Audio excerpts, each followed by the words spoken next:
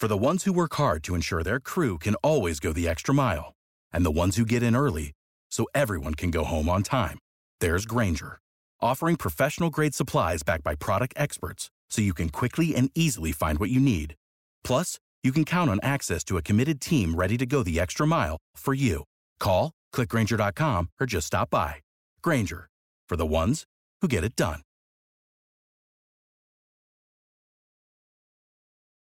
The cost of my infidelity. At the suggestion of my therapist, I've decided to write out and share what has transpired in my life over the last year. To get this to make any coherent sense took lots of edits and couple of rewrites. I used to be a fairly talented writer, but I fell out of practice years ago.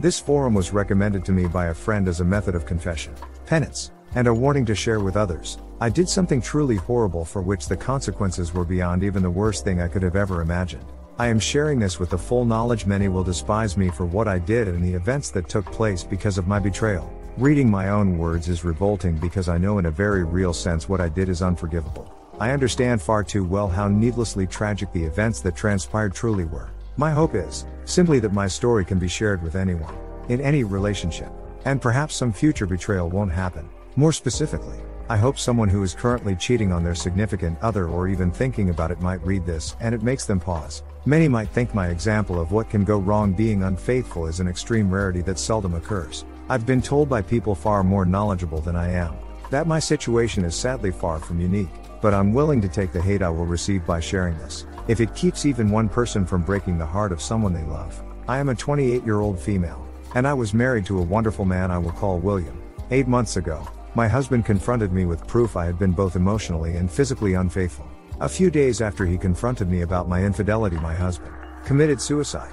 I realized just typing those words out has caused people I don't even know, to hate me. I couldn't believe I had the capability to do something that evil to harm someone I'd loved since we were children. But I did it. If you'd asked either me or William if either of us would ever be unfaithful, we both would have laughed. But to my own shock and surprise, I allowed myself to lose focus and strayed. I knew it would destroy him if he ever found out, but I took the heart of the man I loved and crushed it so cruelly he couldn't endure the pain of this life anymore. Those of you thinking right now that I don't deserve to be breathing, I agree with you. I agree with you so much I've attempted on 2 occasions to make that a reality. I'm assured there is a reason I'm still here. For the moment I've convinced myself that the longer I live, the more I suffer, and I don't deserve the mercy of a suicide if we're being honest. William and I grew up together. I can remember my very early youth, and at no time in my memory did I not know William. We were in the same Sunday school classes, public school classes, and our families had been friends long before he and I ever came along. He could always make me laugh. Kids can be mean, but William never was. I realized I thought he was cute in 6th grade. It wasn't an official crush until high school. William and I had been our one and only loves from early high school all the way through college together. We were best friends and cherished each other so much. After graduation we took a year to get good stable jobs near our families and decided to get married. We took vacations together. We made love at any moment we got the chance. We were ravenous for each other. The only time tax was of the table was during that time of the month. But we'd make love for hours. Beautiful moments of passion. And I threw it all away for something tawdry, cheap, and worthless. We were planning to have children. We knew their names. We were both virgins. He was my first everything and I was his first everything. Part of me wishes I could say I had a drunken one-night stand. Tried to keep that from my husband, but he found out. No. I got emotionally and physically involved with a man who was inferior to my husband in every way, shape, and form. I didn't even consider the possibility that a friendship with another man could lead to an attachment forming. My husband and I had a strong marriage. As foolish as that sounds to say now, we really did. My husband was the epitome of strength. I was the one who was weak. Though before this, I considered myself a strong one. It's just that no one ever told me that while our relationship was so very strong, no relationship is bulletproof. There is not a day that goes by that I don't wish someone had walked up and shot me the minute before anything I did became secretive. It is an indisputable fact the world would be a far better place with my husband here and alive instead of me. There is no rationalizing away truth like that. I had so many chances to stop it before anything happened. And I had absolutely no reason to allow anything to happen. After a brief and heated conversation, he walked out, and I never spoke to him again. I tried to contact him in any and every way I could think of. My God, I tried to reach out so many times just to let him know that I am truly sorry. Just to know I hate what I did. My texts to him never showed anything but an unread status to me. So, I doubt he read any emails or heard any voicemails either. but everyone said I needed to give him space and time to think. 2 nights after William confronted me, at 3:17 a.m. there was a loud knock at the front door. I turned on the lights. I thought at first it might be someone in a drunken stupor wanting to curse me out or worse. Then there was another loud knock, and I threw on a hoodie before heading to the door. When I opened the door to see 2 policemen, I knew. They could have been there for many things, but I knew in an instant why they were there. Their words telling me that my husband's body had been found due to an apparent suicide destroyed me. I dropped to my knees and wailed a shriek of agony. I tore at my skin and hair as the police tried to calm me down. By the time the EMTs got there, I was sitting on the steps rocking back and forth repeating that I was so sorry.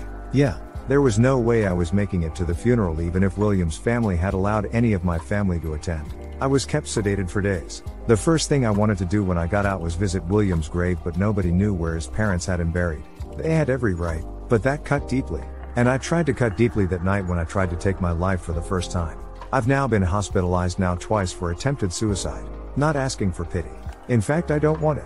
Nothing can take this heartache away.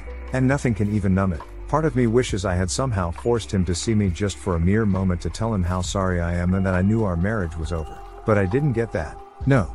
I didn't deserve it. And I have to face the fact that what I did was in fact so vile that making my husband see me might have forced him to take his life even sooner. Many people have said to me my actions were what led him to take his life. I don't think there is any doubt. Until that horrible day he'd been so unbelievably happy. We both had been. He left no suicide note to verify I was his cause of death. But we had been so happy. We loved spending nearly every moment together. To go from that kind of bliss to that kind of grief in such a short span of time ended him. I ended him. My words, actions, and thoughts betrayed us both. Regret doesn't kill you. If it did, I would have died before my husband ever confronted me. When COVID hit, William and I quarantined together. I was fortunate enough to teach for an exclusive private school. The benefactors assured us our salary was paid as long as the need for isolation persisted. William worked from home and made a lot of progress on a project he was placed in charge of. The entire world was worried and afraid, but we had each other, and we so enjoyed making the most of it. Watching movies in bed, feeding each other food, playing like 2 little kids. I am utterly, truly, completely sorry to those that lost a loved one due to that horrible disease. What the world went through was a literal plague upon humanity that caused so much needless death. But my husband and I got closer in those weeks than we ever had before, and our bond had been strong. We joked about how so many people were hating having to spend time with family or God forbid their wife or husband. We simply couldn't get enough of each other. After the first month we had to agree to limit tax to once a day for about a week. Our only argument the entire quarantine was about having to do laundry just to put clean sheets on the bed yet again. And I cheated on that man, which drove him to exit this life due to my evil actions. A man I had such a close bond with. I was an idiot in so many ways, but for me to think because of that bond, no temptation was enough to get me to stray was idiocy. I hate myself in so many ways for so many reasons, but knowing I had it all is the most difficult pill to swallow. My affair was atypical of most in many ways. Some aspects of the relationship and betrayal were slightly less vile. Some were colder and even more evil. The man I had an affair with I will call Paul. I first encountered him in group Zoom meetings during the pandemic. I found him brash and smug with no valid reason to act that way. He was the school's lacrosse coach, and I remember in those Zoom meetings being glad that as an English teacher I would have too. Interact with him very little. The first time we met face to face we shook hands and had some small talk. There was zero attraction, at least for me toward him, but I didn't sense any lustful attention emanating from him toward me. During that introduction I learned he was engaged, and I told him I was happily married to a man I adored. No sexual tension. Nothing even hinting that would ever be a possibility. The school began allowing half the staff in all areas and half the students to attend school for a week while the other half used Zoom. The next week the other half would attend on site and vice versa. That was supposed to assist with social distancing and the students' feelings of isolation. While eating lunch one day before my next class began, I got an email from Paul. He had written out some toasts and jokes for his upcoming wedding and wanted me to edit what he'd written. I was used to being sent writing to edit, so that was nothing I felt important enough to tell William. Coupled with the fact it all pertained to Paul's wedding and I saw no reason to give my husband a boring detail about that day. The email contained a toast to his parents as well as to the parents of the bride. I took what he'd said and added a few phrases to pull at the heartstrings of all who attended. The jokes directed at his brother, the best man, were absolutely hilarious but a little vulgar for my liking at a wedding. I said as much when I sent back his edited speeches. He laughed and said I just don't know his family and that ball busting was a family tradition. That email exchange began several months of corresponding back and forth, but as difficult as it may believe, not until the very end did anything become inappropriate. Not once did anything become flirtatious or estual. Well, we did talk about tax, but, from a purely scientific and psychological point of view, our tax talks at that point would have made the biggest nymphomania in history drier than the Sahara. There was nothing emotional or physically stimulating to those conversations, and I enjoyed our corresponding due to the fact I was certain there was no temptation on either end. We discussed race, politics, religion, science, sports, all the things people are hesitant to discuss due to differing opinions. Some of the discussions even got heated. I was called a prude more than once due to my opinions about tax. Yes, I proved him wrong, but I wish to God he'd been right. For the longest time all of this took place during work hours. My husband and I had a landline for emergencies, but as soon as we entered the door at home our smartphones were turned off. Paul didn't even have my number to text until I emailed him with a zinger at the end late in the day. He demanded my number to refute what I'd sent. Dozens of other coworkers had my email and I thought nothing of that. I seriously don't think Paul had any interest in pursuing me either, as at the time he was smitten with his fiancée. But about a month before their big day Paul found out his girlfriend had been carrying on an affair with her high school boyfriend for over a year. He was in shock and deeply hurt by the whole situation. I unwittingly became his person to vent to. I don't know where in our string of conversations that things crossed a line, but I began to feel truly sorry for Paul. I truly despised his fiancée for what she'd done, and I saw nothing wrong with that. But after a particularly rough night for him, he came to school looking frazzled and I could tell he'd been crying. I gave him a hug and talked to him a bit. He asked if I could stay after school to talk, since I had a couple hours after work each day before William got home. I agreed. In hindsight I realize now what drew me into my conversations with Paul was a different opinion. William and I had discussed most any topic two people could discuss. I knew before his reply what William would say when I asked him a question the vast majority of the time. I guess I wanted a surprise when I talked or verbal conflict. It was stupid, pathetic, and weak, but that is what led to the affair. Things with William were ideal, and we spent every available moment together. I had mentioned a co-worker named Paul in passing to William, but as there was truly nothing going on, I didn't expound upon anything and he saw no reason to pry. When Paul started seeing a new woman, I felt no jealousy and honestly only happiness for him. But William had to go out of town to a construction site in Tulsa for 3 weeks. While he was away, we FaceTimed every day and I missed him morning, noon, and night. But with sudden spare time I found myself also texting with Paul just to pass the time. Instead of an occasional hour or two after school, Paul and I often had time to grab a bite to eat and a drink or two before heading to our separate homes. Oddly enough, the thing that led us to become physical was me being a klutz and the school nurse not working that week. I sprained my ankle one day walking up some steps to go get lunch. Since the nurse was not on site, I went to Paul assuming he as a coach had numbing spray or an ace bandage. He was working on my ankle when I happened to notice he had an apparent erection. I was a bit taken aback he was getting aroused in some way, until I realized from his position he could see slightly up my skirt. I have to admit for a moment I found the fact I was turning him on was stimulating in some way. I adjusted myself to see if a slightly better view would get him more worked up. He called me out on it. I laughed and told him he could work out his frustrations with his new girlfriend. Suddenly he kissed me, and I pushed him away. He kissed me again and I didn't. We made out for a few minutes before I realized what I was doing. I hurriedly got out of his classroom and made it down the halls to my classroom. I sat in disbelief of what had just occurred. I didn't plan for it to happen and I was certain Paul didn't either. I didn't know if I should call William and tell him that moment or wait until he got home that night. But when I talked to Paul after classes he apologized, urged me not to bring any conflict into my marriage and remain just friends. I didn't want to give William more to stress about as he was out of town and focused on his job assignment. After talking with William that night about how things were going in Tulsa, I decided to wait and tell him when he got home. His company was having some issues with the client having the manpower to keep the project running smoothly. There were things William could not get done due to the delays, which meant he had to spend 2 extra weeks in Tulsa. Paul was there for me to discuss what had happened between us. I couldn't tell any of my women friends. I couldn't rely on any family members as they all rightfully loved William to pieces. I guess random strangers on a site like this would have been the best option had I known about it. But the person I was venting to was the very last person I should have been discussing it with. One Friday after work, Paul and I went to a new restaurant near the school for dinner. We sat at the bar and had a few drinks as I explained how unsettled I felt knowing I had to tell my husband what had happened. He asked me how I thought William would take the news and I told Paul he might want to call in sick the day after I told William just in case. He asked if I seriously thought William would beat his ass and I told him no. But I knew it would mean the end of Paul and I conversing and messaging, and rightfully so. Paul confessed he didn't think he would have made it through his breakup if it hadn't been for me. I assured him I was glad to be of assistance and didn't regret helping him. When the realization our friendship would end sunk in, I think we were both a little depressed. I drank too much, he drank too much. And I ended up back at Paul's apartment doing a lot more than kissing. As soon as it was over, my conscience kicked in. Yes, it should have kicked in long before, but I knew beyond all shadow of any doubt my marriage was over and done with. William and I both had said society has allowed far too many second chances for people that didn't deserve them. Yes, humans do make mistakes. While we both believed anyone who cheated did deserve a second chance, it could never be with the one they betrayed. Life might give them the opportunity to love someone else again, but any opportunities with the cheated spouse was totally undeserved and detrimental to both parties. Things got very complicated when William arrived home from Tulsa. I happened to be having my period, so I knew there would be no intimacy between us, thankfully. Not in a million years would I have subjected my husband to any diseases. Regardless of how much I wanted to make love to William one last time, I couldn't allow that to happen. I wrote out a long letter to William confessing what I'd done and planned to give it to him after a face-to-face confession. To this day, I don't know what happened for William to discover what was going on. For all I know, he had been monitoring my online conversation with Paul from day one.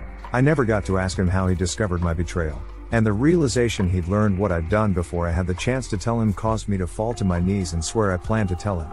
William didn't believe that, and I wouldn't have either. He had a stack of the texts between Paul and I printed out, though I didn't deny any of what he accused me of. That honesty came far too late.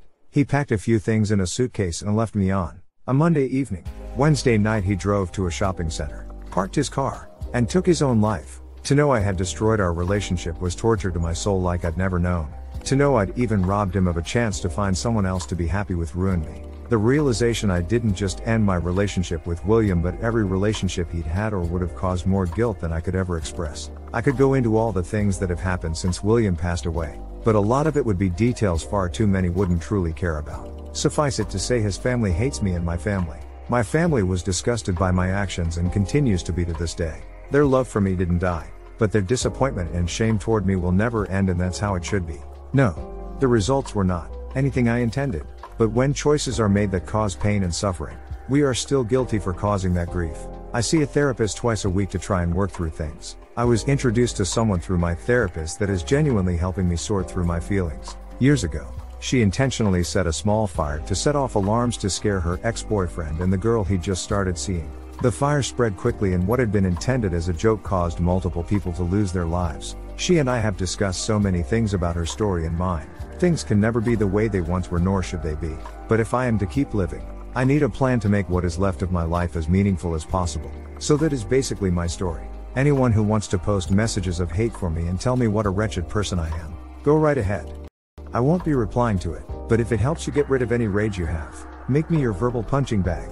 Those with specific questions I will answer as best I can, no matter how much some things may hurt to discuss or admit.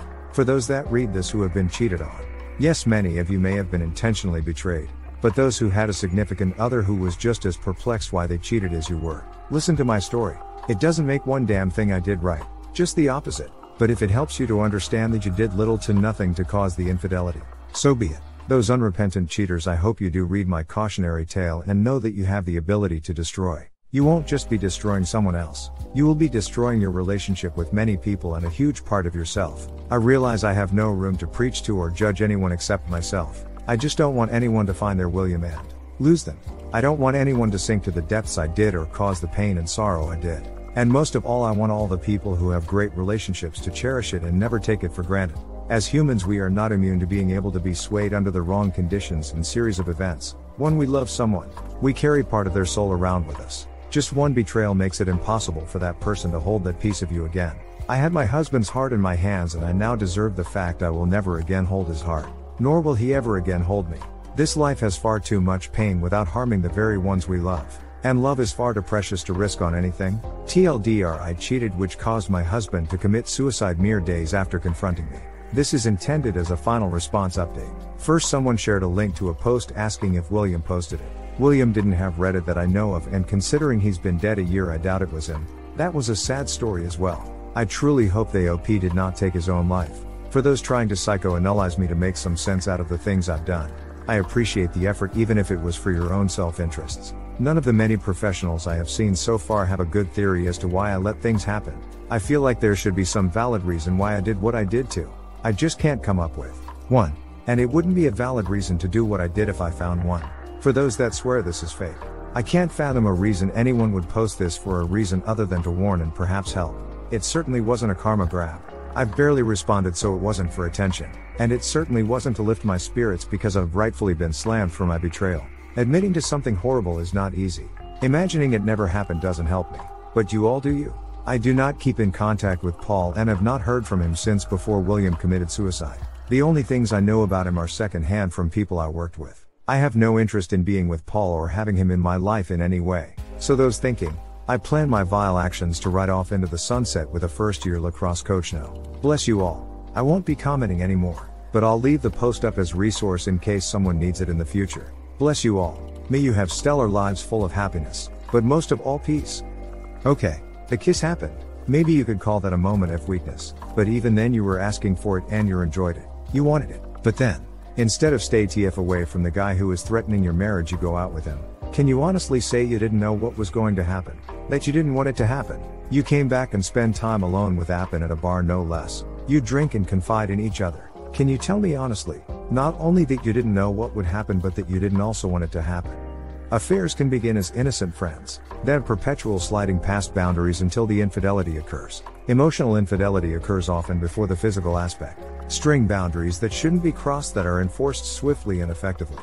I hope that you've learned how easy it is to go down a path to infidelity and that you can find happiness in the future while being faithful to someone.